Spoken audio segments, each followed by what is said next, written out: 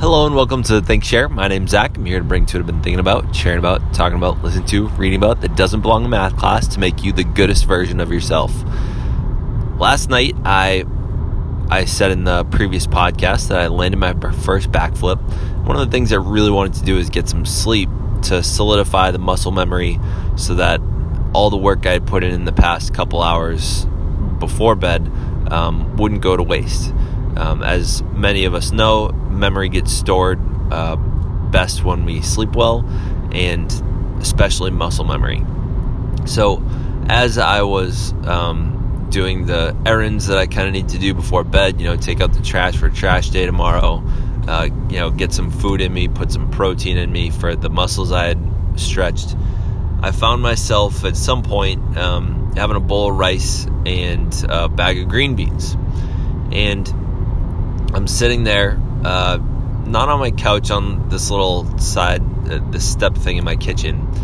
And, I was checking out some Instagram posts because I wanted to figure out how to put together like a cool Instagram post for this back flipping story.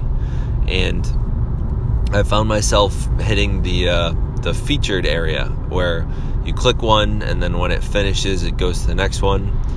And I don't know how much time, I'm pretty sure I was still eating my green beans. The reason I point out that I was still eating my green beans is I was not planning on being on social media, or Instagram for that matter, much longer than I was planning to eat. Like, I just wanted to entertain myself while eating instead of just crunching away at green beans, just not doing anything. So I don't know how frequently I was eating or like how much time passed, but what I found was after maybe 20 minutes I was like, wow, did it really take me that long to eat all those?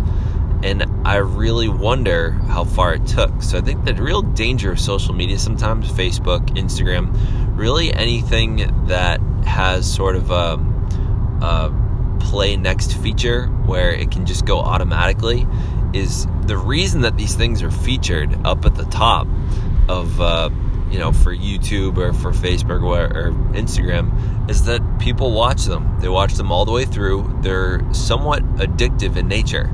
So what I really caution you to do is, if you have things to do not go to the featured section of Instagram, YouTube, Facebook.